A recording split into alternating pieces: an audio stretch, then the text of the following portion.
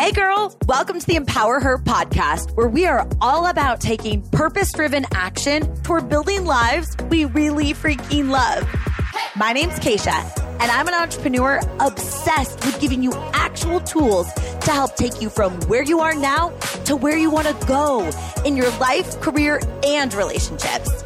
And this podcast, it's all about real talk and having some fun as we share incredible stories, tips, and tricks to help us get out of our own way and unapologetically make some moves. So girlfriend, let's do the damn thing.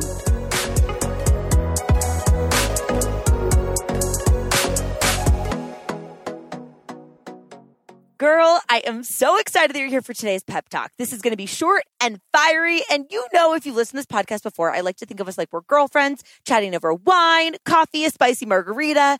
But here's the thing. I'm like your saucy friend, meaning I'm going to call BS if you're saying statements that aren't serving you. So I'm going to call BS if you catch yourself repeating over and over the statement, I don't know what I want. Because that's not serving you, girl. Because truly, even if you feel like you don't know what you want, that statement is not going to get you closer. So my goal is by the end of this pep talk episode that I'm reminding you essentially of your power, like right here, right now, to get out of your own damn way and build a life that you're obsessed with. But it's going to start with some of the statements that you're saying to yourself. So I'm really excited about this topic and I can't wait to hear what you think. But before we dive in, I want to also make sure that you're in the loop about my totally free pump up text list that you can join. It's called Text from Keish. I send out text messages every Sunday evening and then a couple of times throughout the week straight to your phone.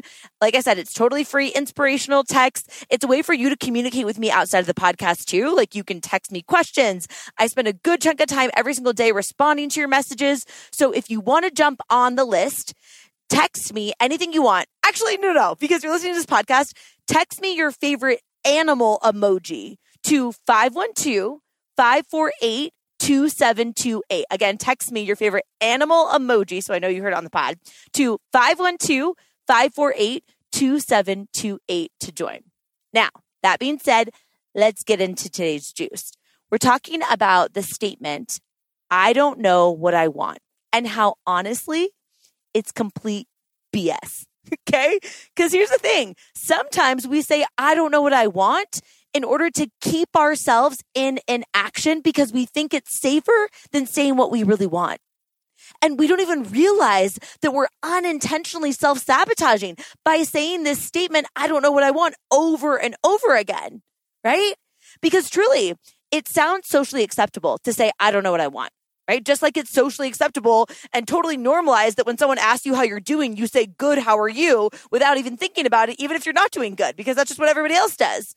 But seriously, I do not want you to unintentionally self-sabotage and get to the end of your TBD amount of days here with shoulda, woulda, couldas that you didn't even live the life that you actually wanted to be living, chasing the dreams that actually mattered to you because you're telling yourself this BS story, saying this statement over and over again and legit conditioning yourself to believe that you don't know what you want.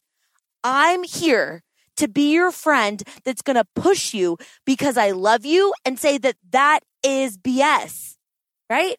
So I will agree with you that maybe you don't know exactly how you're going to get where you want to go, or maybe you feel like you're currently lacking some of the resources that will support you in getting where you want to go, or maybe you're even lacking some belief in your own skills or abilities to get there, which is a confidence issue that we all have to work through, right? We all can constantly focus on up-leveling in the confidence department. But I do believe that you do know what you want. Because if we're really honest, couldn't it actually be you know what you want, but you might be afraid to say it? Right? Because if you say it to someone, especially if you say it to someone that cares about you and wants to support you and might be like that friend or family member or significant other that's going to push you, then if they know what you want, they're going to help you get out of your own damn way to take action. And it's scary because in order for you to get where you want to go, it's going to require you to grow into a version of you that you don't know yet. You're going to have to step outside of this comfort zone. And calling your shot and saying what you really want also gets rid of the current built-in excuse that you have. Because if you're saying, well, if I knew what I wanted, of course I would take action. But girl, what if you know? What if you truly do know? I think you do. And here's the thing. I'm not saying that it's easy. I'm just saying that intuitively, I think you're much more aware than you might be giving yourself credit for. You might just feel like you're stuck in this, I don't know what I want, because you're thinking that the thing that you need to want has to be quote unquote realistic, right? This concept of realistic is so interesting because either you were raised to think that you had to be realistic, or it was modeled to you that you had to be realistic, or maybe someone like point blank told you you can't do the thing that you want to do. And you chose, because yes, girl, it's a choice, to believe them that you couldn't make it happen. But let me just point out, I guarantee if someone told you that you couldn't do something or that it wasn't realistic for you, it's actually a reflection of what they believe is possible for them, not a reflection of what's possible for you. Don't let somebody tell you who hasn't been where you want to go that you can't get there. They can't be the person that's holding you back. It's your job to believe in yourself. And here's the thing. I also do realize that you might have been the one that told yourself to be more realistic about your dream because you're scared. Right? Like you might have also been the one who numbed yourself out by creating these people-pleasing tendencies where you're constantly catering to everybody else that you're not making time for yourself, or you're overcommitting so you're not even allowing yourself the space to even think about what you want. But deep down, I think you still know, because truly, if I said to you, girl, your life is depending upon you coming up with what you want out of your life, a dream that you have on your heart right here, right now, or the life of your significant other, or of your kids, or of your best friend, or whoever you care about, their life is actually dependent upon you coming up with some dream in the next 15 seconds, I guarantee you can come up with something. I guarantee you something actually came to your mind. And I'm not saying it has to be this like crazy big business or that you need to change the whole damn world.